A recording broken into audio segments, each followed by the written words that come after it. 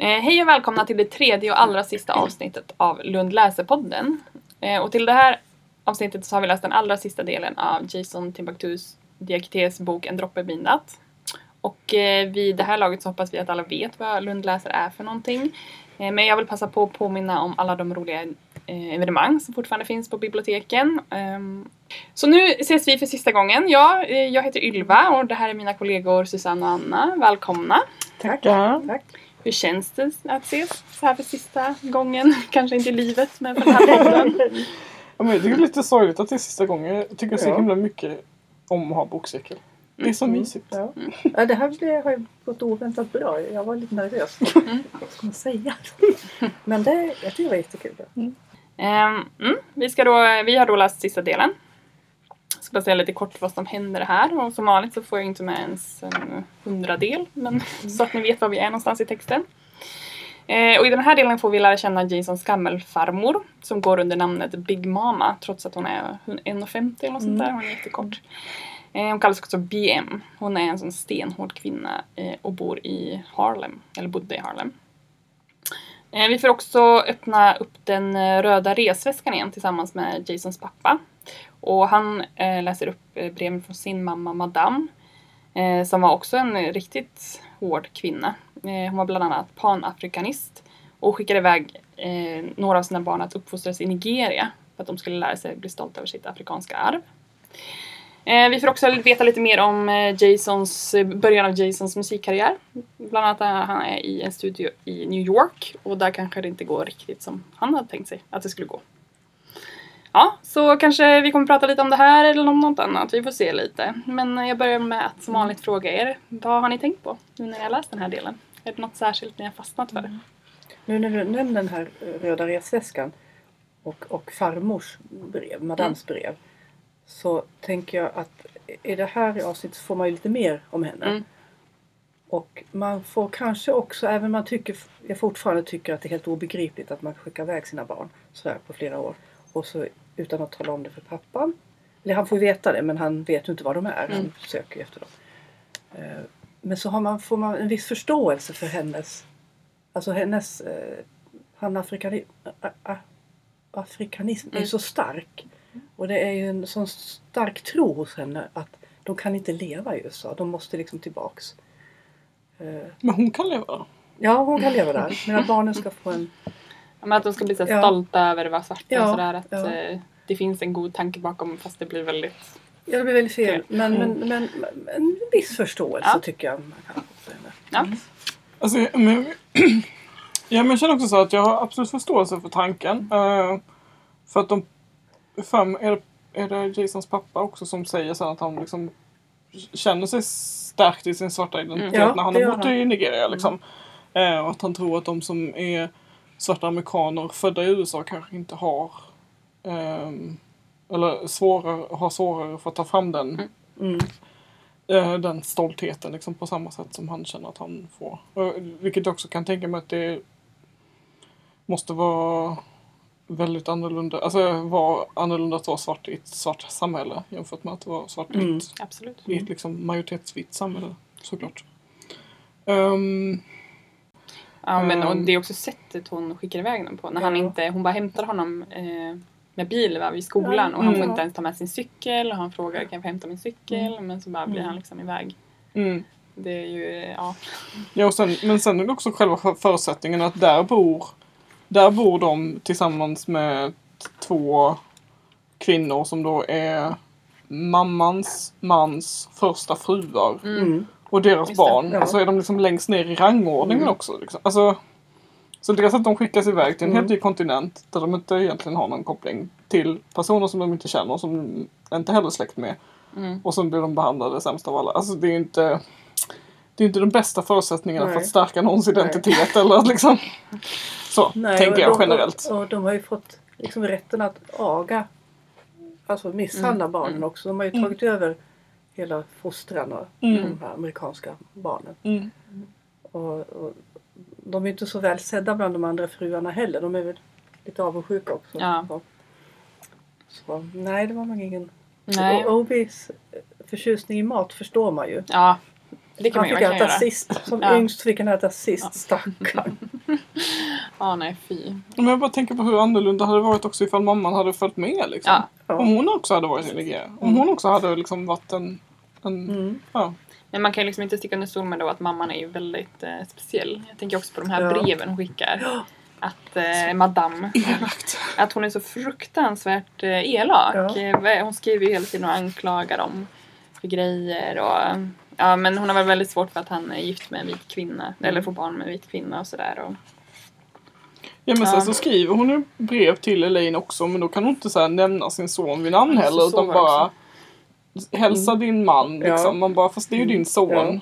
Mm, Du, ja, hon blir ju verkligen, alltså hon är ju verkligen elak, hård, Mm. men kanske av nödvändighet. Man får inte veta jättemycket om hennes Nej. uppväxt riktigt. Han åker ju till Allendale där hans farfar ju Ja. växte upp, men hennes bakgrund lite, ja. nej, och samtidigt blir man ju nyfiken. Alltså man undrar ju hur hon har blivit som hon har blivit. Alltså jag blev väldigt nyfiken på Jasons farföräldrar. Mhm. Ja men verkligen. Och sen som hans föräldrar, alltså farmor och farfar, hur de träffades. Att de var ju så otroligt olika egentligen. Han var 13 år äldre och hade ett jobb som han tyckte var hederligt. Han var ju en sån här tågvärd. Just det. Så. Och var stolt över det. Att han hade liksom kommit ifrån slummen. Han bodde ju kvar i Harlem, men han var långt ifrån sina föräldrars liv. Och tyckte att det räckte så. Men hon ville ju vidare. Och där förstår man att de inte riktigt möttes. Nej. Hon hade ju någon sorts driv där som är helt, alltså hela ska styra och ställa och ja.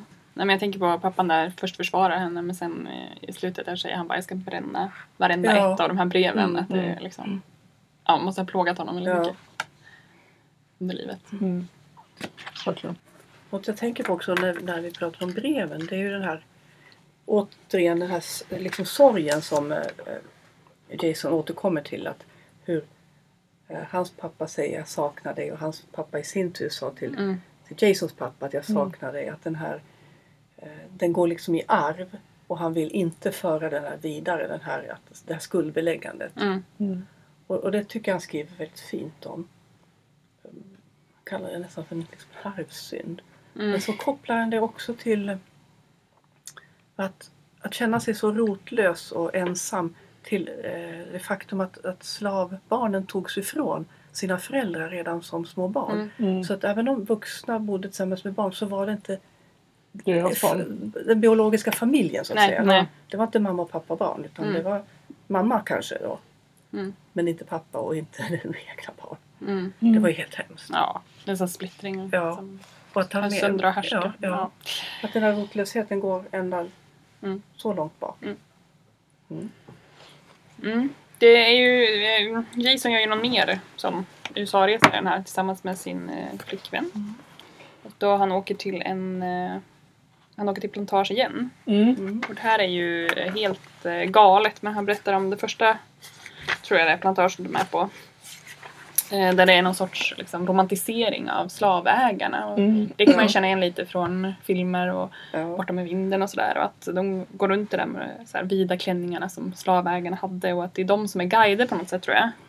Ja, men de vägrar kalla slavarna för slavar utan kallar dem istället för arbetare. Just det. Vilket är intressant språkbruk. Ja. Jag läste något blogginlägg också som handlade om att man vill införa klarspråk kring slaveriet. Och att man istället för att kalla människor för slavar skulle kalla dem för gisslan till exempel. Och att istället för att säga plantage så skulle man kalla det dödsläger och så vidare. Och jag tycker det är så himla intressant för att det ligger ju väldigt mycket.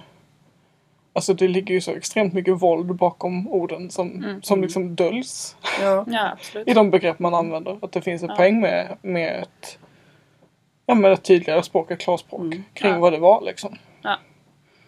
Ja, hur man kan liksom gömma verkligheten bakom ord på något vis. Ja men precis. Ja, men som när de pratar, för de besöker ett till plantage som utgår från slavarnas upplevelser. Då pratar de om de olika liksom, tortyrmetoderna som man använder för att disciplinera gisslan. Ja. Men också att man liksom så här kallar man det disciplin, men det är ju tortyr. Ja. Alltså det är ju helt klart tortyr. Ja. Ja, helt. Men det är så... Det är så äckligt hur mycket man döljer det bakom liksom. Just de här fina visningarna på de fina plantagen med att dricka mint juleps på verandan och sitta där i sina stora bomullsklänningar och låtsas som att inget dåligt någonsin har hänt liksom.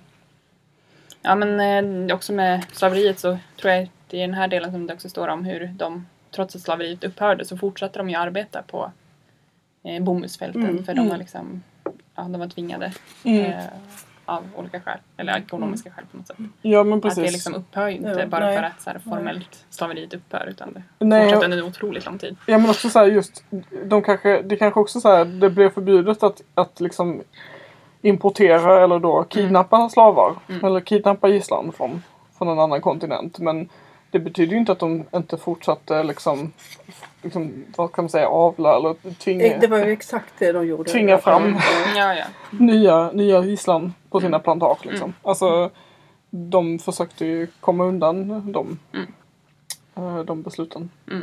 Och sen så känner jag, men givetvis är man född i slaveri och liksom och samhället ser ut som det gör då. Det är väl klart att man inte har så många alternativ förutom att fortsätta jobba där. Alltså om man i samhället inte betraktas som värd någonting liksom. Nej, det är inte så konstigt. Nej, det är inte alls konstigt. Jag blir så himla berörd också när de pratar om att de är på den plantagen där de pratar om slavarnas vad heter det? Situation. Oak Alley. Nej, förlåt. Oak Alley var den som handlar om hur det är när man är vit. Whitney heter den plantagen där de pratar om slavarna, eller som de mer ägnar åt slavarnas historia. Jag tyckte det var så fint att de pratade om att eller fint, men att de har liksom stentavlor där det står där står slavarnas namn och var de kommer ifrån. Alltså ett sånt sätt att verkligen tydliggöra att det är människor det handlar om. Liksom. Så här, det här var inte bara, det här var människor med namn och med familjer och med historier liksom. Ja. Ja, det är så och det är så himla konstigt. Det här är det enda, tror jag, plantaget i USA som hade just det här att de tog emot folk och berättade hur det verkligen var. Att det är så konstigt att att det tar så lång tid att göra upp med sin historia. Jag tänkte på den här boken får vi också följa kanske Jason lite mer. Innan har det varit mycket fokus på hans rötter, men jag sa ju det här om att man fick följa med lite när han tar sina så här, första steg som musiker eller i sin musikkarriär i New York i en studio. Och att hela den grejen var så roligt i efterhand är det väl, men jag fattar att för honom var det ju hemskt att han kom där till New York med drömmar om att bli rappare och så kommer han in och bara kör, bara rappa, han bara får inte fram någonting. Det måste vara så knäckande liksom. Ja, men just att den han i studion bara, men du är inte en riktig rappare för du inte kan rappa nu liksom. För man bara och så får han ändå komma tillbaks, men det duger inte. Gud, han var 19 eller? Det måste ha varit riktigt. för det är där när han är ivägskickad till New York. För att jobba på ett vanligt kontor. Jag kan också tänka mig att det är inte så många 19-åringar som liksom utan jättestor erfarenhet kanske är så bra att de slår igenom i New York över en natt. Alltså det är ju ganska man undrar hur hyfsat konkurrens där liksom. Man undrar hur många så här musikkarriärer som har bara dött som kanske har varit bra bara på grund av att någon har varit sådär. Ja, alltså det jag saknar lite i boken det är att han pratar lite mer om hur han hamnar i New York. För han skriver, det är liksom en väldigt kort 3 rader så här. En helg i Kronobergshäktet rökte heroin, blev inlåst i ett rum på Malmö sjukhus efter en natt där han tog en överdos på LSD och alkohol. Och sen var han i New York. Ja. Alltså det måste ha hänt lite alltså mer det däremellan. känns som att det gick väldigt snabbt där. Ja. Jag blev väldigt nyfiken på liksom vad som pågick i hans huvud där. Ja, Faktiskt. jag håller med. Jag tycker det är lite synd att han inte utforskar det mer. Det kanske är privat, han kanske inte vill det. Ja, Men jag börjar fundera lite på vad det är som var alla de här händelserna liksom kom ifrån. Eller vad de sprang ur. Eller var det bara tonårsexperimenterande eller hände någonting liksom.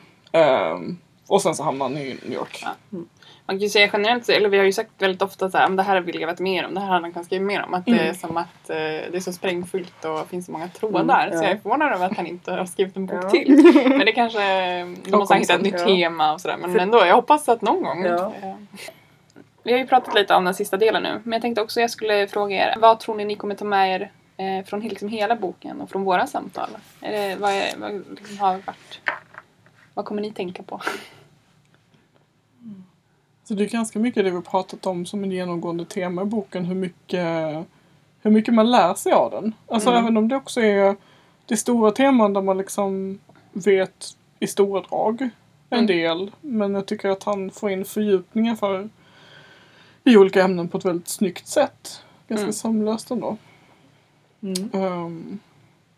Tycker jag. Och att det liksom är ihopvävt så himla fint både med hans släkts historia men också liksom historien för svarta amerikaner i största allmänhet. Väldigt bra sammanfattning. Håller med. Jag tänker mycket på, alltså det här har vi också pratat om en gång, med relationen med pappan. Att jag är så, det är ju som också ett jättestort tema i boken.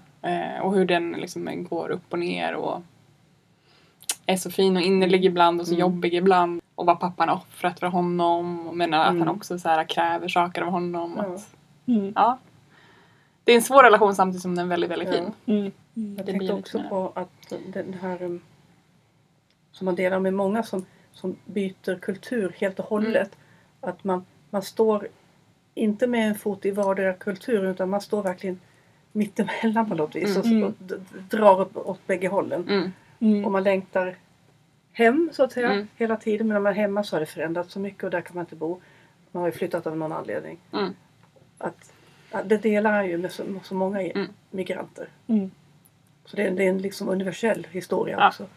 Ja, Absolut. Ska vi ta citaten eller? Ja. Jag vet inte vilket som är bäst att börja med. Mitt citat hänger ihop med det jag sa just Ja, nu. men nu kör det. Nu ska vi se. Sidan 219 för den som skulle vilja slå upp det. Ja, för vi tänkte att vi skulle avsluta med några citat ur boken som vi känner sammanfattar olika delar av det vi har tagit med oss. Ja, helt enkelt. precis. Så. Pappas paradoxala dragkamp är mellan det faktum att förtrycket drev honom från Amerika och att han lik förbannat är som mest levande just här på Harlems spruckna asfalt. Stycket jag valde hänger ju också samman med det vi pratade om. Och det är från sidan 211. För evigt bara en besökare i min familjs hemtrakter traskar jag på de breda boulevarderna med en märklig känsla. Harlem får mig att känna mig lika vit som en föreläsningssal på Lunds universitet fick mig att känna mig svart. Men det är där, i mellanrummet, mellan raserna, mellan färgerna, mellan narrativen som jag byggt min hemvist. I mellanförskapet. Jag hakar på det lite. Jag ska läsa från liksom allra sista sidorna. Och där pratar han ju också om att han hela sitt liv har sagt att han är hälften amerikan och hälften svensk och hälften vit och hälften svart. Men det känns som att i och med den här, alltså han säger att nu kan han sig dubbel. Alltså att han har någon sorts dubbelskap. Och jag tänker att skriva den här boken har hjälpt honom med det. Jag tittar återigen på fotografiet på farfar. Där han sitter djupt försjunken i sin luggslitna fåtölj med en stoisk min och en nylonstrumpa över sin kala gässa. Kanske funderade han under sina långa söndagspromenader längs Harlems vida avenyer också på vem han var, mer än den plikttrogne kyparen som alltid hade blanka skor. Jag undrar vad farfar hade sagt om mitt sökande efter mina rötter. Vilket är mitt folk? Vad är mitt hem? Förmodligen. Son, don't think about that nonsense. Do your job. Put food on the table and look sharp. Jag knyter den korta, breda, grönvita slipsen runt halsen i en dubbelknut. Tar på mig den slitna rocken, mina nyputsade bruna läderskor och går ut. Så tack så jättemycket Jason för att du har skrivit den här boken, tycker jag. Det har varit ett rent nöje att läsa. Och tack Susanne och tack Anna för att ni har velat prata om det. Hej då! Hej då!